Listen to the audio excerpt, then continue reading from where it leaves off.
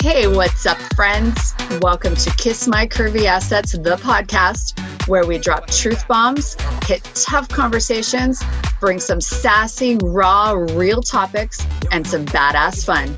I'm your host, Lori Mort. Let's journey together on this roller coaster ride set to empower us, enlighten us, invigorate us, energize us, and just help us keep rocking our bodies and rocking our lives. Hey friends, welcome to the program. Today we have Heather Bartos on, and she's an MD and an OBGYN.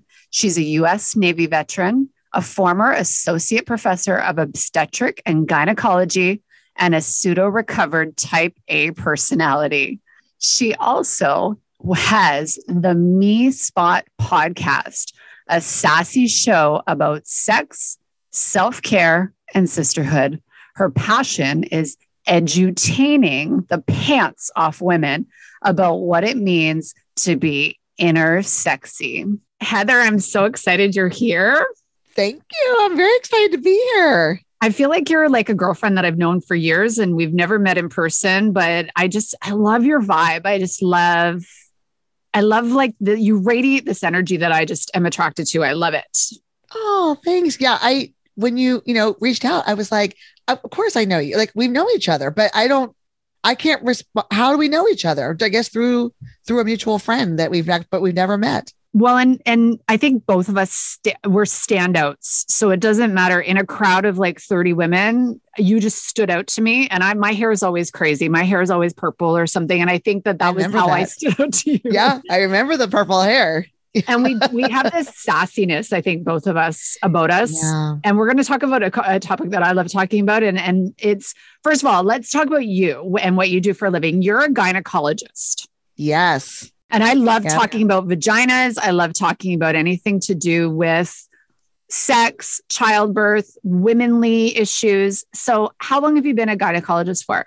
Gosh, I'm going to age myself when I say this, almost 20 years. Oh, that's 2 decades. That's a long time. Do you deliver a lot of babies? I do. My partner and I deliver about 30 babies a month.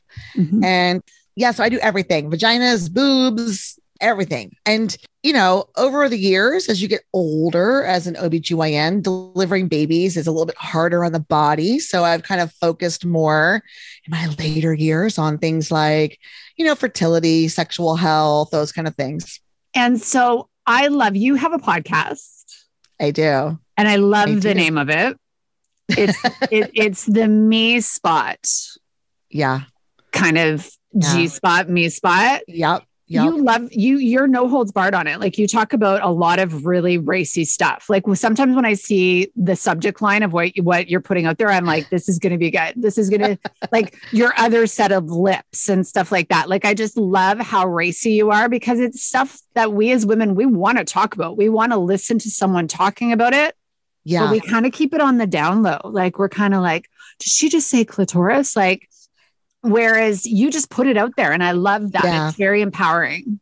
Well, I've always felt like, since I talk about clitorises and vulvas and all that all day long, it's not weird for me at all. Like, I'll talk to anybody at a dinner party about it and I'm sometimes not invited back because I've talked about it too much.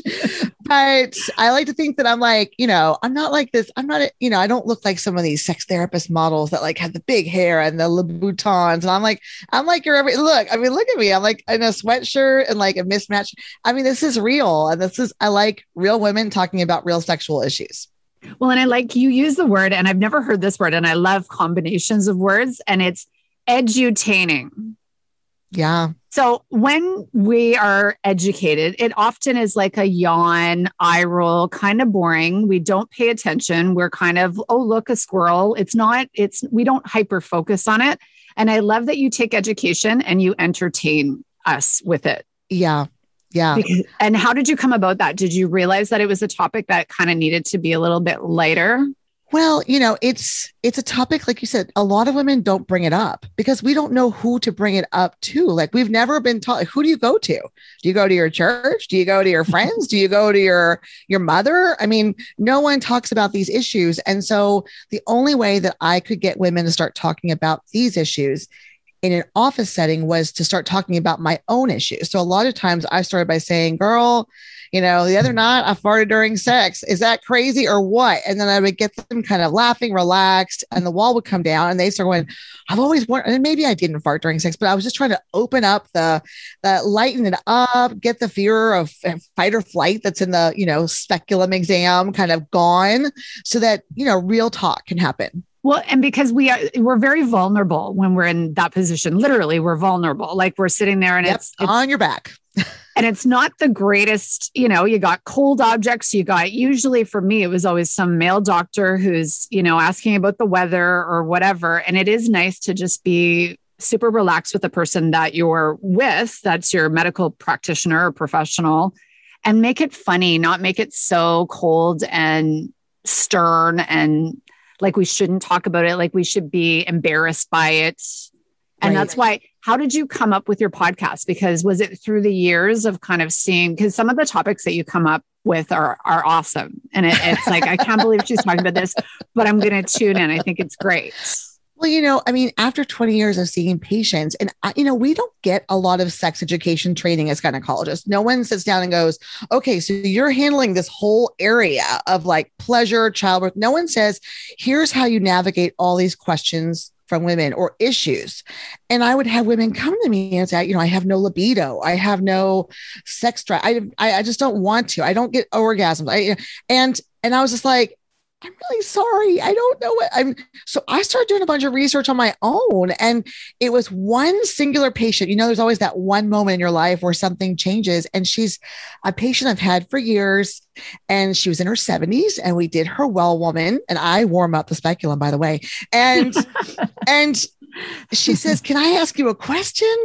And I said, yeah, girl, what do you need? You need some refill? What do you need? And she's like, how do I know if I've ever had an orgasm? And I literally, so like, I always say, like, I was trying to do my professional doctor face, like, but I was inside going, oh my God, like, what do I say to her? And so I was like, okay, we're just going to sit down. We're going to go through this. And she had a great partner. It wasn't that she wasn't trying. She just didn't know. She didn't know. And I started to ask more and more women, how's your sex life? What's going on? How is this? What is this? And then these topics have come out of real patient encounters where people said, I don't know. Like, what does this mean?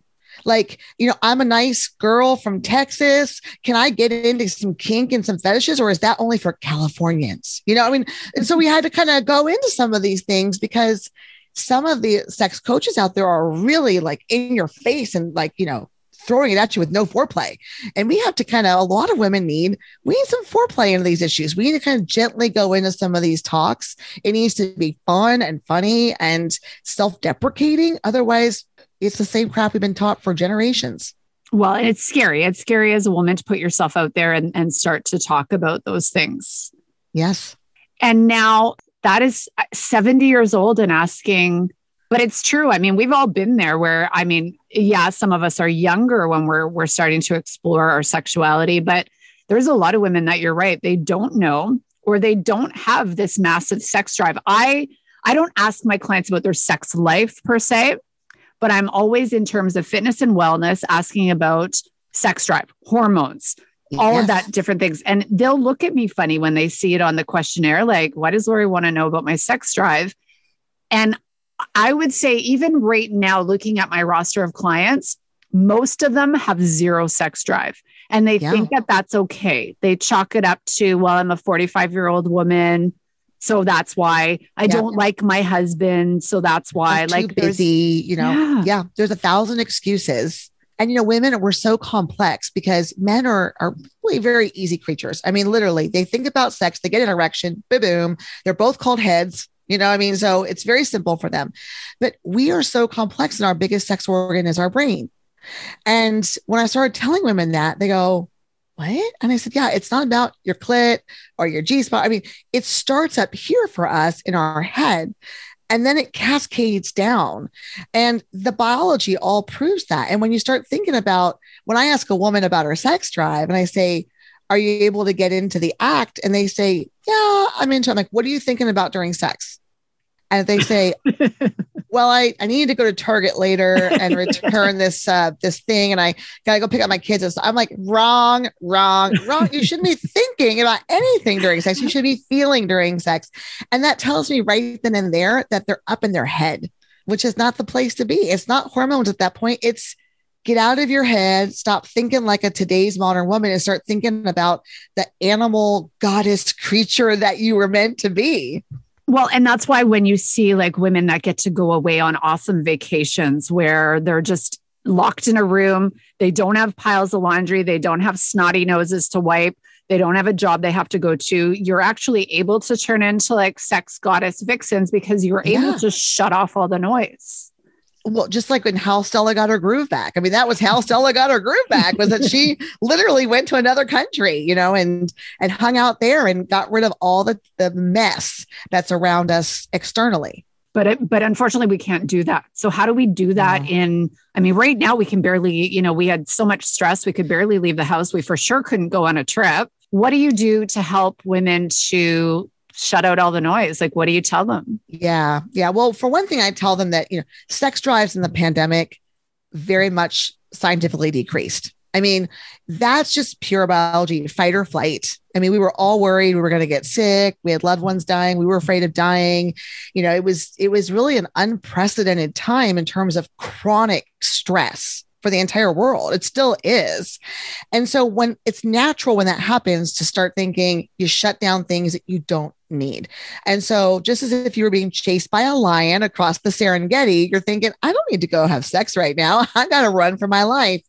That happened chronically during 2020 and now into 2021. And so I always tell women, it's okay. It's okay for there to be periods in your life where your sex drive is not what it was when you were 20 or 25. That's fine. We know after childbirth, your sex drive goes down. That's protective against going out and getting pregnant right again, which can be damaging for your health. All these things are protective for us, but we've just kind of magnified it all. And so the first thing I tell them is you have permission to not have a high sex drive. Women, I think a lot of times from other women need permission to say, it's okay. It's okay. But if it's still happening in another 3 to 6 months, we have an issue and we have to address it. And one of the things I like to tell women, I think that the best way to get out of like your frontal cortex, which is where we think, which is where that Target shopping list lives, to getting back up into that animal brain is to not think. And how do you tell a thinking woman not to think? Because right then you start thinking. So I tell them to start feeling. And what I usually will tell them is to take their 5 senses and focus on those. So I will usually tell a woman, hey, all right, grab some satin sheets or something really fuzzy. You know, if you're into like some of the more kind of outrageous stuff, get fuzzy handcuffs, whatever, something that's tactile. Get something that smells beautiful next to your nightstand. Get something that tastes wonderful. I mean, that could be the taste of your partner's sweat. It could be whatever. But when you start thinking, you start feeling instead. You start sensing and you start using those 5 senses and you'll drive yourself back into your animal brain.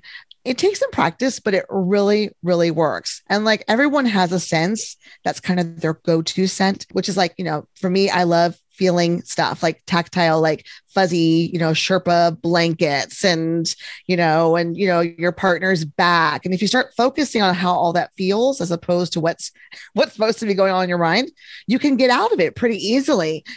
You have to keep going back into it. So you find a different scent. You read erotica, you do something that gets you right back into it.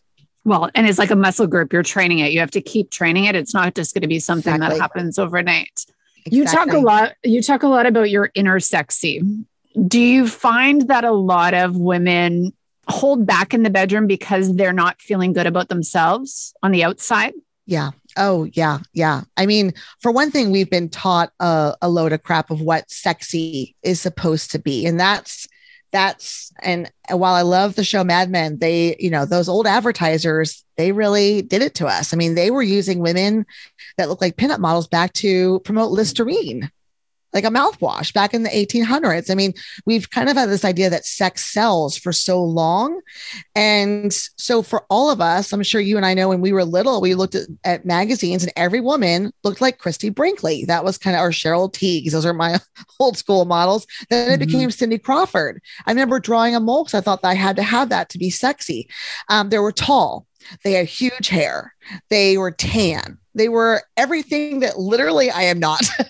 And I just couldn't figure out why I never felt like a sexy woman.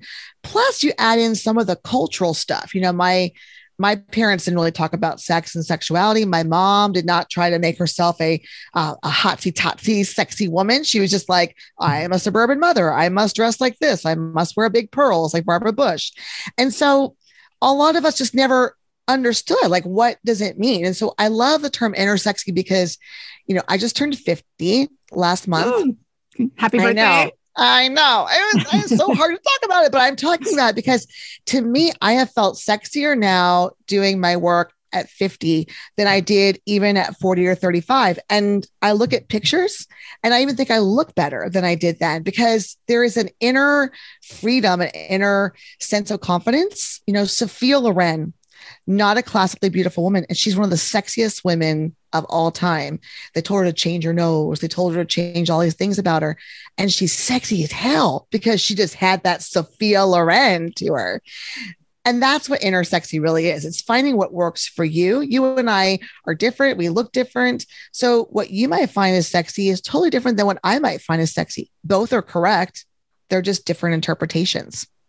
Well, and how do you find that? Because we are beat down as women so badly. I mean, now insert social media. And I talk about social media in my book because it's so, I mean, we were just talking about this earlier, filters and nobody's real. I met a woman in person that I hadn't because we couldn't see anybody for COVID. And I had been following her on Instagram and I met her and I was like, you are nothing like you filter yourself to look like on social media. But in our little heads, we believe about that perceived perfection. Everybody's got the perfect skin. Nobody has any lines on their faces anymore. They're porcelain dolls. Yeah. Yeah. Well, and, you know, part of it is that we've looked to the wrong role models. You know, I mean, I was laughing the other day because I was like, you know, I just had turned 50 and I posted on Insta stories. And yes, I did put a filter on there. I won't lie because I wanted flames around my head. So I wanted the specifically with the flames. I was 50 on fire. And all the news feeds started coming up. Elizabeth Hurley at 55 in her amazing bikini. You know, all these others, Sharon Stone posing in this bikini at 62. And I was thinking, we're still doing it. We're still focusing on the external. Paulina Porzakova is one that I think has really done a good job. She's gotten very raw and real on Insta. She still looks great, but she's comfortable in her own skin and she'll show you a picture of her unfiltered, wrinkled face. I love that. But to find an inner sexy, we have to break out what that mold is, you know, and like I said, we grew up with those models. Elizabeth Hurley still looks like she did when she was 30. That's not every woman. J-Lo has like seemingly unaged. I don't know what's going on with J-Lo. She sold her soul to the devil, but she looks amazing. That's somewhat genetic for her. And somewhat, you know, if you ever read her, you've read her lifestyle, she does crazy, no caffeine, no alcohol, no, you know, you lost me there already. And so what I tell women is to find role models that you think are really awesome. And I call it your sexy soul sister. It's a fun game, I think, to play with other women. We can kind of do it now. And it's like, you know, name a woman that you really admire. And I'll name one because I saw it last week. I watched it, the Queen, when she was at the funeral and how elegant and beautiful and stoic. She's 94. I think she now is about 4 feet tall. Bless her heart. That'll be me. And she just looked so beautifully, just elegant. And I thought that was so beautiful. And we use the word sexy, but that's just kind of our inner term. But she was almost sexy. You know, I think of women in these different age groups, and they've gotten older for me. Frida Kahlo. If you look at Frida Kahlo with her beautiful monobrow that we all used to make fun of, she was a damn fine woman ahead of her time. And I love finding that she was a trailblazer sexy. So I find these women that I admire. Ruth Bader Ginsburg, for those of us, you know, down in America, I just thought she was an amazingly strong woman. And so I find what I like about all those different women, and I have my list and it grows every day. And Helen Mirren is on that list. Helen Mirren looks better now than she did when she was 30 or 40. And I find what that trait is that I like the most, what's drawn me to them. And that starts to help me define what I want my sexy to be. I want to be a trailblazer. I want to be, people go, wow, you look better now than you did when you were 30. Thank you. Yes. And I start getting those little pieces of those women and I start building what I want. It's kind of like a vision board for all those traits. And it's a really fun thing to do with your friends because you find out you're probably over there going, she finds the queen sexy. Is that even allowed? But I just thought it was so beautiful. I'm not sure I could do that. And I thought it was so beautifully amazing. And all these women you'll start pulling out of the woodwork, things that people you would never think of. Well, and as you were talking, I was even thinking I do have some really random girl crushes that I find so attractive that people would be like, what? Like Ellen DeGeneres. I know she's gotten a little bit of a bad rap, lately, but so she's never going to go for me. She's got Portia or whatever, but her quality is she's funny. She's funny. She's giving. And funny is so sexy to most every woman thinks that a funny partner is very sexy. And, I've even put people like Mayim Bialik on there, who is not only was she on that show when she was young, but she's now a neuroscientist. I mean, women who are achieving and doing wonderful, beautiful things. What is that trait that you love about them? And you pull that out and you put it in your little jar. And this describes what you want your inner sexy to really be. And that's when I stopped thinking I need to be 5'8" to be sexy. I don't need to do that. I can think of plenty of Janine Garofalo, another one. She's funny, sarcastic. Yeah. Melissa McCarthy, a large sized woman who's hilarious. And I think she's beautiful and sexy. And doesn't mean we want to have sex with them. It just means that those are like traits that we want to absorb. So it's what you see in others is what you really want to see in yourself. Well, like an Amy Schumer. I mean, raw, real, even like a Pink. I mean, Pink is attractive though. I mean, don't get me wrong, but I love, I mean, I probably take a page from her in what I do and why I find I have my inner sexy is I have the crazy hair. I'm unapologetic that I don't look like the normal woman with the big hair and I'm different. I've always been different. And I think that that's what I pull from her is that trait of just being raw, real you. And it doesn't matter if you're different and you stand out in a crowd. Yeah. That's not a bad thing. And I love also that you can start pulling women from all decades of life. You can find a woman in nearly every decade. And it's fun if you're playing with your girlfriends to say, okay, let's find someone at 20 that we think is, and someone at 30. And, I had it all the way up to Angela Lansbury. Well, now I have the queen, but Angela Lansbury in Mary Poppins Returns, the woman was like performing at 93. And I'm like, that's sexy as hell. She's still working. And so it's Betty White. Betty White, who is 99 or I mean, she's who's the guy that she's always joking about too, that she really wishes, is it Robert Redford? She's always joking about how she wishes she had slept with them or like, and you're like, go Betty, like, yeah. She's no holds barred. And I think just us describing these women gives whoever's listening a sense of what we value as sexy, because our list is kind of similar in a lot of ways. It's fun, funny, it's out there, it's working hard, it's all these kind of beautiful qualities, but it could just as easily be someone super elegant and, very serene, like a Kate Middleton. I mean, I think she's very pretty. I don't find her sexy for me because she doesn't have the qualities that I want to imbue, but she's very sexy as a woman. So it's kind of fun to kind of find what you do, what your girlfriends do, and how your list can change if you really start to look up. It also makes getting older so much more fun because there's so many role models of sexy above us. I love that because it's inevitable that we're all getting older. You just turned 50. I just turned 45. I love that when we start to embrace that and come together as women, like you can make that fun and we can make feeling better about ourselves together as a community and as a unit fun. Because we're all getting older anyway. We're all doing it. And women are doing it, I think, a lot more. We're embracing it a lot more. A lot of women are going to their natural gray, and that's really amazing to see because for years, I mean, I know I color my hair. I'm not ready to go gray yet, but I know you've done purple, but I love seeing like Ricki Lake. She talks about how she lost all of her hair and now it's grown back gray. And Jane Fonda's gone pure gray now. And Sharon Osbourne, who I know also had some issues recently, but it's gone white, silver. And I love seeing that we're like, screw what society told us was sexy. we're going to own sexy from the inside. Did you see on the internet, Mallory Keaton? Did you watch Family Ties? I saw Justine Bateman. And I mean, that's I'm a little bit younger than you, but that was our era. That show, like I didn't miss an episode. I wanted to be Mallory Keaton. Come on. Yes. And when she posted, I was like, of course, probably thinking I needed to book a Botox appointment or something. And then when I saw her, I'm like, no, you don't, girl. Like I'm so empowered at seeing these women just put it out there because they're wrinkles. Why are wrinkles so bad?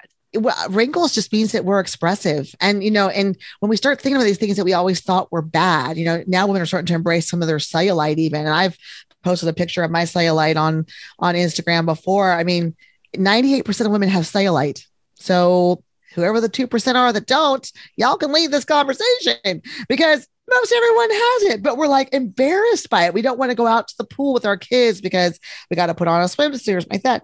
Oh, screw it. I don't care. You know what? This is it. And I tell my kids, I have 2 young children and I tell them I have an 11-year-old girl and we're just at that age where I'm trying to really keep her self-esteem good. And I will talk about, she'll walk in the bathroom and I'll be half naked and I'll say, have you ever noticed I have really good boobs? She's probably going to go to therapy at some point for all this. I mean, having a mother as a gynecologist is probably a bad thing, but I'm like, these are awesome boobs. I go, you're genetically very lucky.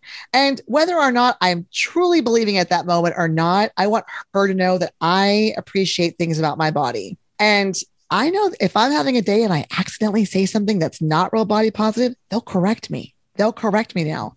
Because I say, picked up on it so much. Yeah, I gained the COVID-20. I had a really hard year last year. My dad died in the middle of the pandemic and everything. And I just, I ate my feelings like a lot of what us did. And I'm not even embarrassed by it. It was my coping mechanism at the time. I now still feel very sexy, but I'll say, oh, my COVID pounds. And they go, Mama, don't say that. You look sexy. And I'm like, there's the therapy right there. But I want, we can start training the younger generation to really skip all of the crap and the shit that we went through. Think about high school and college. I mean, when we just didn't know what was going on, we didn't know about permission and consent. I mean, all these different sexual issues. I would have probably had a lot different life when I was younger if I'd known this. Oh, me as well. I look back, even some of my lacking in self-esteem, some of the choices that I made because of that. And you're right. Some of the permission. Oh, don't even get me started. Like things have changed, but for the better, because I have a 19-year-old and it's nice to see her coming into being an adult now and the world is a different place. Yeah. We have a chance to really help the next, is this generation ZZ? I'm not sure what our kids are. I never can keep track of all the different generations, but I mean, our moms probably didn't talk about sex much. I do see more young women like 16, 17 that come into my office and their mothers are there for the conversation about birth control and like, hey, we want to be safe, but I still see a little bit like, oh, this is my baby. Please don't do that. So we want to be like sex positive, but we also want to be sex safe. And we're also moms at the end of the day. We don't want our girls to make the same maybe mistakes or I made mistakes, things that we've done. We want them to not hurt as much as we did. And that's beautiful to see, but there's still so many families that aren't talking about this. Well, and I remember when I went on birth control, I snuck into whatever the community health center that had the drop-in clinic. Yeah, there was no way. When I got my period, I didn't even tell my family. Like I went and bought my stuff myself. It was never something that we talked about. I for sure was never going to ask them about birth control. Oh my God, God forbid. No, absolutely. And where with my kids, again, they probably need therapy because I have a girl and a boy. It's like if my poor son he's been through the ringer having an older sister, and then me, because the things we talk about, it's like nothing is off limits. Yeah.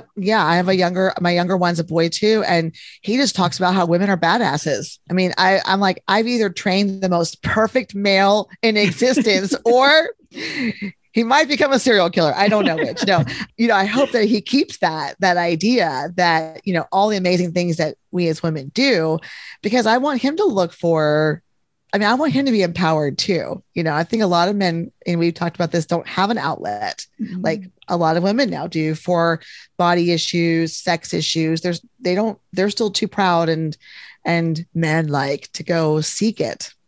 Well, and maybe that's what we should do next. You can tell that, yeah, right. You can tell the boys that have grown up with the moms that are very body positive, the moms that are very sex positive. Like you can tell the boys that have grown up with older siblings that are sisters.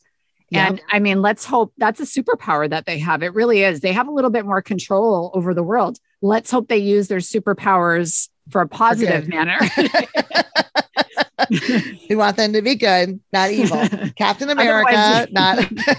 They might take over the world in a whole nother way. We didn't realize what we were creating. Yeah. Well, we've given them the secrets to actually destroy too. And I don't think our boys will do that. But yeah, it really starts at home. And, I remember, like you said, my mom, who will not listen to this podcast, by the way. No. I was 20 and I had a boyfriend staying with us in our house for like Christmas vacation. And she somehow, quote unquote, found condoms in his suitcase. I think she was digging through it, by the way. And like sex shamed me right there in front of the whole family. I was a slut. I mean, what was I not in her house? And I'm like, I was 20. And I was just like, I was mortified by the whole thing. And I think there's a conversation that is, I think she was concerned for my health and my well-being and what was I doing? Because this is a generation like Betty Draper. They were virgins, so they got married, or so they all said. And so they didn't know how to teach us, like, okay, this is going to happen. Let's do it safely and happily.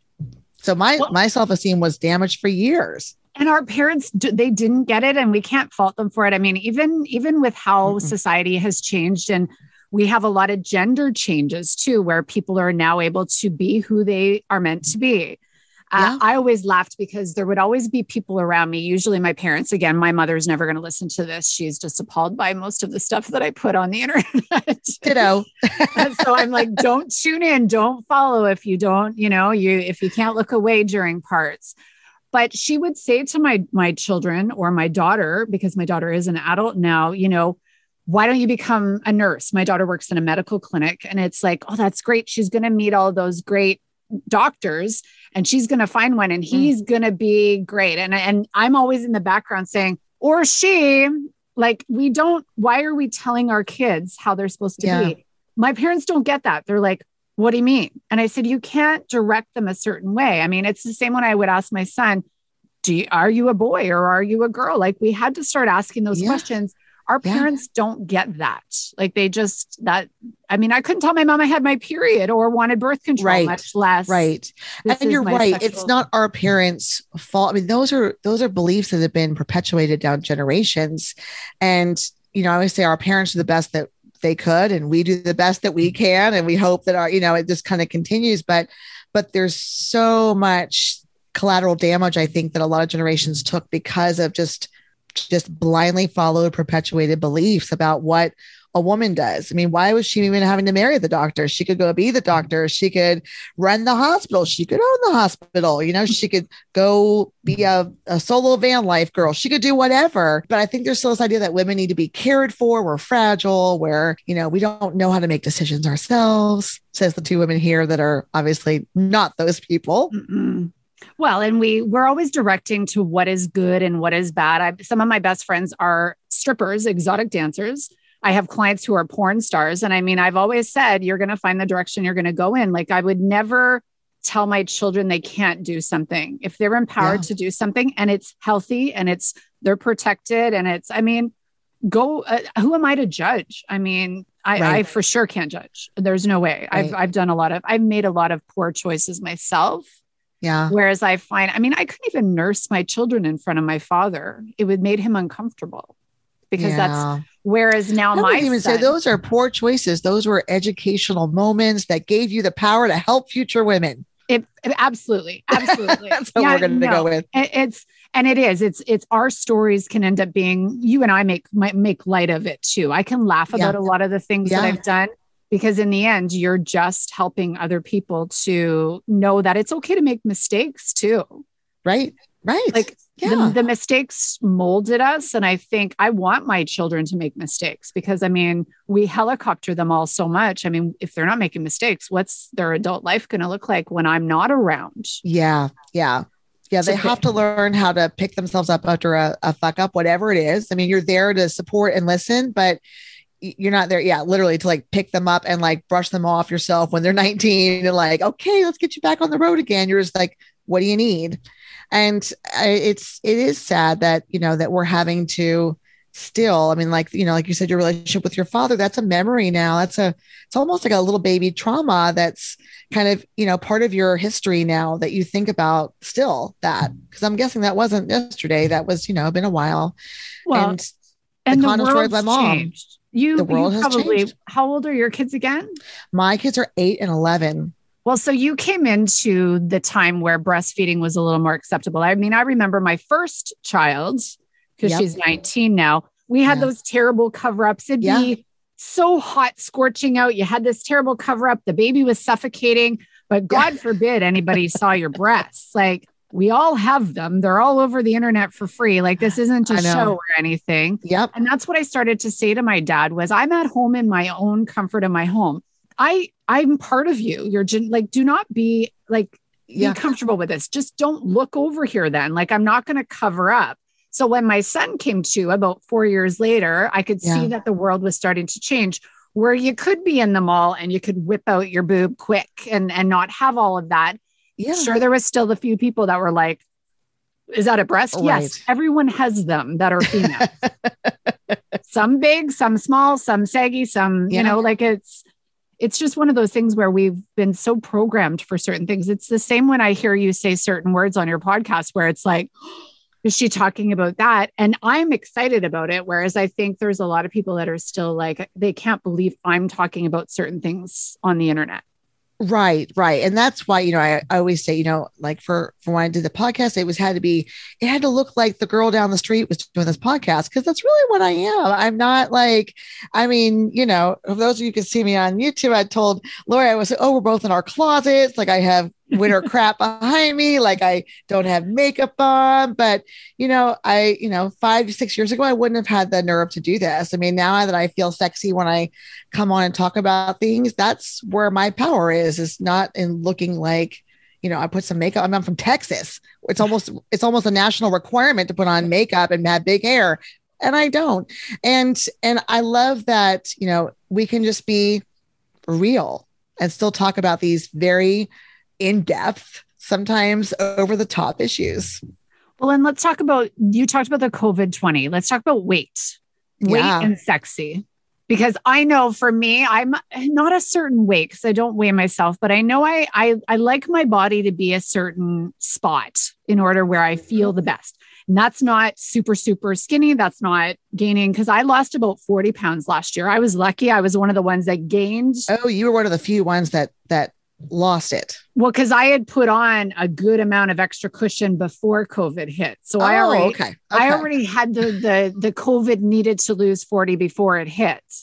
So when it hit, I was like, okay, well, I guess I'm going to go the other way and I'm going to, lose some weight, and started to feel better about myself. And I know how I feel when I'm sexy and how the clothes fit and how they come off and how things look. How do women embrace their inner sexy, their sex drive, their sex appeal, everything at varying weights? Because we're going to change through the years. Like I go up and down 20 pounds all the time. We sure do change. And a lot of women, come and they say, I just don't feel, I have a FUPA. The FUPA is that Beyonce made that popular. It's the what do they call it? Fatty upper pussy area. It's that kind of overhang that happens. And they're like, I have this and I have arm cellulite, and I don't want to be on top because that's going to make it all jiggle. And, what I say is one is that, I'm really, really sensitive about body dysmorphia and disordered eating. I had a lot of disordered eating growing up, and I would say, I need to lose weight. And then you'd go try to drop off, 30 pounds really fast. You do diet pills, you do whatever. And then, you felt like shit. You looked like crap because your hair was falling out. Like everything was you just looked like you were on meth. And then, 2 years later, you'd have gained it all back and then plus some. And so really what I try to get women to do is, and there's a whole bunch of wonderful studies about food and sexuality. And some of it starts with the days where our moms used to starve themselves and drink Tab. Remember Tab? That 1 calorie drink. And that starvation is similar to starving yourself sexually, and the body sees it as exactly the same thing. So if we deprive ourselves of food, we deprive ourselves of sex, you're depriving yourselves of feeling womanly. And it's interesting. Men always tell me they find their partners sexiest when they're pregnant and they're eating whatever they want to. They love seeing women eat and, not there go, well, I'm just going to have a salad with the dressing on the side. But like, I'll have the pasta primavera, but box up half. I mean, they eat sensibly, but they eat with what they want. And I always tell them that is something that's sexy. Women that are sexy are not like eating like a little bird. They're eating what their body needs for nourishment. And so I tell them, we do, you can't lose weight quickly, right? We just know that that's not going to happen. I mean, the COVID-20 is still on me and it's April. So I'm trying, but I'm also 50. So menopause is almost hitting and it's harder to lose weight. So I always say, look, while we're getting to a weight that's desirable for you, and I always talk about realistic weight goals, but let's figure out a way to camouflage whatever it is that bothers you so that you can still have great sex. So a lot of times I'll talk about, if you don't like that your breasts sag, we'll wear a really sexy black bra when you're having sex. If you're not comfortable with the flapping around, wear a white button down, one of his white button down shirts and to cover up the fupa, just till you start getting used to it. Once you get in the act and everything starts going and they're like, wow, this is amazing. And you're like, this is amazing. The shirt's going to come off. The bra's going to come off and be flung around the room. I mean, once you're in the act, it's going to start becoming a lot more natural. And, walking around naked is great practice for that. Like just, not hiding from our spouses and partners. Like, don't look at me. What? We had sex last night. What do you mean, don't look at me? Like, I was like, literally, we were inside each other. There were tongues involved. It's just you have to almost kind of force it. And we talk about there's the mirror exercise, just looking at yourself for 1 minute in the mirror, which is really hard. It's really hard to start women doing that because the first thing we start doing is, I don't like this. I don't like this. I don't like this. And I always tell them, I'm like, find me one thing you like. Find me one thing. And a lot of times it's eyes, right? Because everyone thinks their eyes are sexy because they are, because it goes to our brain. It's one of the sexiest organs. People will like their smiles. And then I'll start saying, okay, find me another body part that you find sexy on yourself. Like, what do you like? And when you start looking about what's right and what you like, it starts to take away the focus on what you don't care about. And I guarantee you, partners are just happy they're getting some. They don't care if you got a fupa flapping around or whatever, but there are little camouflage tricks I'll give women like while they're working on this kind of topic to kind of, so that they can still have sex and feel comfortable. Well, and confidence is sexy. So as soon as we can start to have that shows on the outside. I mean, confidence is there's your inner sexy, there's your inner confidence. Yes. You own a room when you've got confidence. It doesn't matter what you're doing in terms of if it's the boardroom or if you're having sex. If you can start to train that, it all will start to show on the outside. And I hate the phrase, because I've had lots of women that come to me that, they've had sex problems or they're not thrilled with their sex life, and they'll talk to their doctor and the doctor will say, well, just fake it till you make it. And I hate that phrase. I think it's very patronizing and condescending and all that. But I will say in some ways, if you're going to fake it till you make it, you fake the confidence until you make it, but you don't fake the orgasm or anything else. None of that. That all has to be 100% authentically real, but fake the confidence, walk in the room, smile real big. If you're butt naked, if they have a comment, kick them out the door. They're not the right partner. Yeah, it's true. That's awesome. I'm going to do this rapid fire that I do in my podcast at the end. Okay. I'm just going to fire off questions, a little racier because it's us weekend today. What's your favorite sex toy right now? What's like the it thing on the market? Oh, there's this new, and oh my gosh, I'll have to find the title of it, but it's a clitoral sucking machine. And it's awesome. Everybody's talking about this. I just did a podcast with some girlfriends the other day and they're like, I don't know. It like sucks your clitoris. Like, so this is what it does. I've seen pictures of it on Instagram. It's and like it suctions to like, well, I thought when I tried this, I guess we'll be, TMI here. I kind of put it on the bathtub so you could kind of like squat over it. And it suctions, but I think the clitoris is super important for most women. We think it's that little baby like tip, but literally it's like 10 inches long, goes all the way into the vagina. And so giving that little girl some love is nice. And most women will orgasm when they're stimulated clitorally too. So I think that's new and interesting. That's a good one. That is a lot of people. That's like the rage right now. I'll have to look into that. What's your favorite sexy song? Oh my gosh. I was just talking about this yesterday with somebody. Oh my gosh. It's something I was like, I go, this song. Okay. You ready? Scorpions, Still Loving You. Oh, again, Scorpions, you're showing your age. Like I'm close to your age. So I'm like, my age, and it's their acoustic version. And I literally I found it on my Spotify podcast the other day. I mean, on my list, and I go, oh my God, I heard the song forever. And I listened to it 12 times in the car, and I just was transported back to like high school. And I was like, oh my God, and I told my husband, I go, we got to listen to this song. It's so amazing. And I go, I forgot. They go, this is the sexiest song that I can think of. Cause it's not like, you can leave your hat on or Sweet Child of Mine. It's like, I don't know, just reminds me of everything that's good. I'm going to go with Scorpions. I'm going to find that later and listen to it. We're all going to be feeling sexy later listening to it. What's your sexiest piece of clothing? I'm not a lingerie girl. I am in an anti-lingerie kind of bend right now, although I think it's like National Lingerie Day coming up soon. I got to tell you, I love wearing my black boy short panties from Gap and like a tank top, like a wife beater kind of tank Hanes wife beater. There's just something about that looks like Sunday morning, easy loving. It's just good.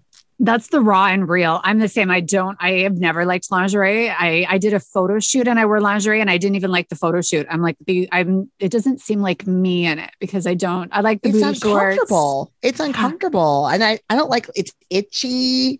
I did a boudoir shoot one time with a friend of mine. And my favorite shot of the whole thing was I had found these handcuffs and I'm just biting the handcuffs, nothing else. And I said, am I allowed to say it's on her podcast? I was biting handcuffs. Thank God my mom is not listening to this one, but no, I know.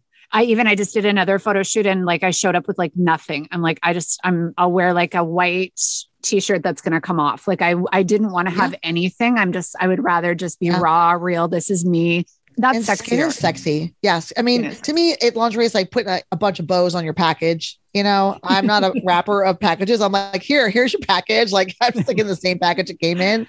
I'm like, we don't need all that. That's for your partner. That's not for you. It's true. It's true. I don't even like buying gift cards. Like I don't like buying cards because I'm standing in front of the person. I'm going to tell you like, here, it's from me. I'm really excited. Like I don't like buying. Sorry, Hallmark. Like that's just extra cash spent. Like I like putting it into the present and my expression as you open the present. Yes. Besides, we recycle so many gift bags these days. I mean, I give people recycled gift bags all the time. It's, for the earth. All the time. That's good. What's sexiest food? Oh, I'm a sushi girl. That is, to me, you pick it up with your hands. You kind of, it's kind of deliciously slimy and wonderful. And I know not everyone's a sushi fan, but it's like textures. It's very, it's that tactile stuff that I told you I liked. Yeah. It's very interesting. And, when you have the little fish eggs and it kind of pop on your tongue, like to me, that's very sexy. Yeah. A lot of different textures, tastes. That's awesome. Yeah. I mean, I guess I could say like hot dogs or something, but that sounds very penile. So but sushi's my answer. Okay. You mentioned this earlier, but you said you watched The Queen, The Crown. You were watching. What's your latest Netflix binge? Well, I finished Bridgerton. Oh, you did. Hacha. I haven't watched it. I'm like the only person that hasn't watched it. Yes, I actually watched it again without my husband because it was hot. I mean, it's like Victorian hot. Like you're like, how is this so hot? But it was hot. I mean, girl, it was hot. So was it like Game of Thrones hot, but like in England? Like, because there was a lot of like, is there sex scenes in it? I'm wondering why everyone's there are.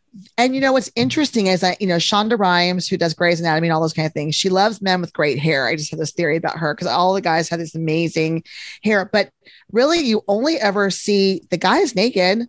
I'm trying to think if I really remember seeing a girl naked. I mean, I see girls naked every day. So, I mean, that's kind of normal for me, but there's a lot of like sex, like you see the guy like from behind and there's a lot of sex scenes, but there are, and it's not 50 Shades because 50 Shades sex scenes, they really sucked, but it's really, girl, you got to watch it. I watched it again. You watched it again. I'm going to go. I'll go there. I'll go there next. What's your favorite book right now? Are you a reader? I am a reader when I can. Oftentimes I'm hiding in the toilet because my kids or my dogs or someone's coming around. I love biographies. So I read Michelle Obama's Becoming, but I really have been reading Where the Crawdads Sing. It's a fiction book and it's really good so far. I'm not done, awesome. So I can't say it's going to be my favorite, but it's really good. Oh, that's awesome. And so now where can people find you? Because we talked about your podcast. It's called the Me Spot Podcast. The Me Spot Podcast. And it's at the mespotpodcast.com. And I'm on Insta and Facebook and Twitter at Dr. Heather Bartos. And they usually will find some inappropriate Insta story or something there too. Sunday was anal sex day here. And I was like, I can't do that on a Sunday. People go to church on Sunday. I can't. So I did it on Monday and I said, I couldn't talk about, I don't know. I didn't want to offend anybody about talking about anal sex on a Sunday. So I just said, we're going to belatedly celebrate anal sex day for those of you that want to. So it's usually some kind of gaffe of mine somewhere. I love that you had boundaries. You know, we have boundaries. Yeah. We're not always raw and real. Always. We scale back when we need to. Every now and then, I didn't want to, someone to go, oh my gosh, she's talking about anal sex and it's the Lord's Day. And I'm like, I'm sorry. I didn't know it was a thing. But anyway. Well, and I love, again, with your podcast, how often do you drop episodes of yours? I do episodes twice a week, and mine I call them bite-sized little vitamins. So mine are about 15 minutes or less. So I always say it's like work and home, kind of little like little vitamin capsules. Like they're short and sweet. So, but I love that. As women, we don't have a lot of time. So it's like you can listen, you can go have a shower and turn it on. In my shower, I get music. I can listen to things. You can listen to that while you're getting ready. And it doesn't take too much time. Yeah, it's definitely NSFK, NSFW. It's not suitable for most people besides the listener. I would say if you wouldn't bring your kid to your Well Woman exam, you probably don't want to bring them to the podcast. But don't listen to it when you're dropping the kids off at school. Yeah, after you drop them off and the van door closes and you speed off, that's when you can turn it on. And so recap takeaways. So what would be like the mic drop kind of moment that you would say to a woman that's kind of not finding her inner sexy, not comfortable with her weight, having a hard time to kind of navigate that sex drive with how she's feeling right now?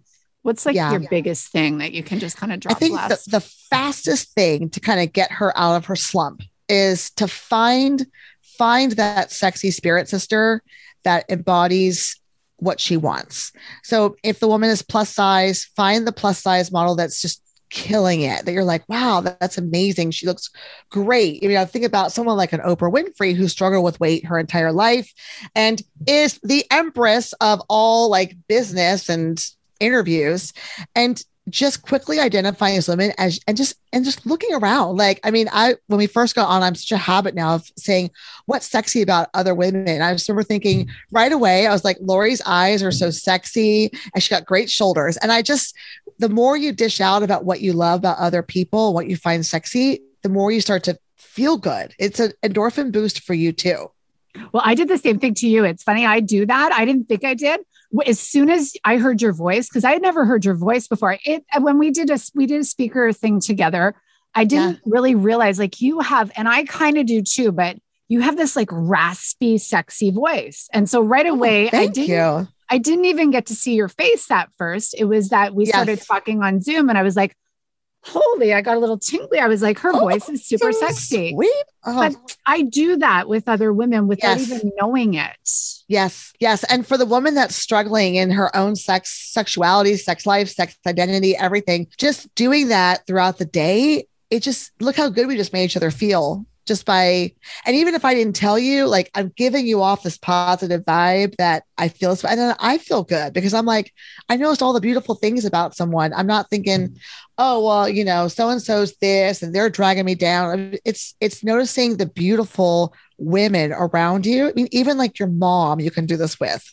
Mm-hmm. Mom, you have the most beautiful, whatever, and or I love this about you. And just doing that, it gives your inner sexy this, like, it just starts going, you, yep, like it starts raising the bubble up so that then you can really start to embrace what you love. Oh, I love that. Thank you for coming on. And you got to come back. Thanks. You got to, I had my dose of Heather. Now I'm addicted. I love it. And thanks for putting out such a rad podcast. I love your podcast. And thank you. I hope my listeners will tune into it as well. Cause it is, even your Instagram, I love following it because as soon as it pops up, that's the kind of stuff that catches my attention. I think you posted about sex toys today and I was what's shocking about today? Yep. I know. I do these little videos and then I'm usually on Insta stories talking about sex toys or what ain't like the anal sex thing or whatever. And I'm like, thank God Insta stories go away in 24 hours.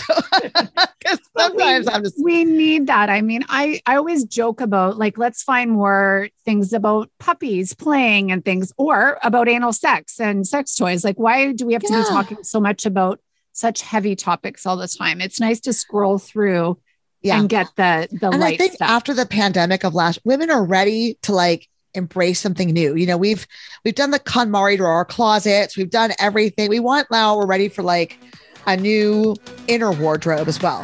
Oh, I love it. Thanks again for coming on. You're awesome. Thanks, love. It's good to see you. We'll see you again soon for sure. That sounds wonderful.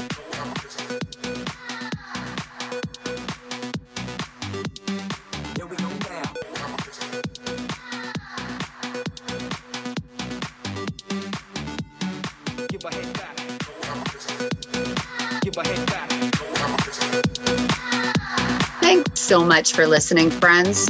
If you want more tips and tricks on rocking your life and rocking your body, be sure to check out my website, LoriMork.com, or follow me on Instagram at Lori.Mork. Be sure to subscribe to this podcast where each and every week we're going to release new episodes with down and dirty topics, some wicked guests, more badassery, and just have a kick-ass time together.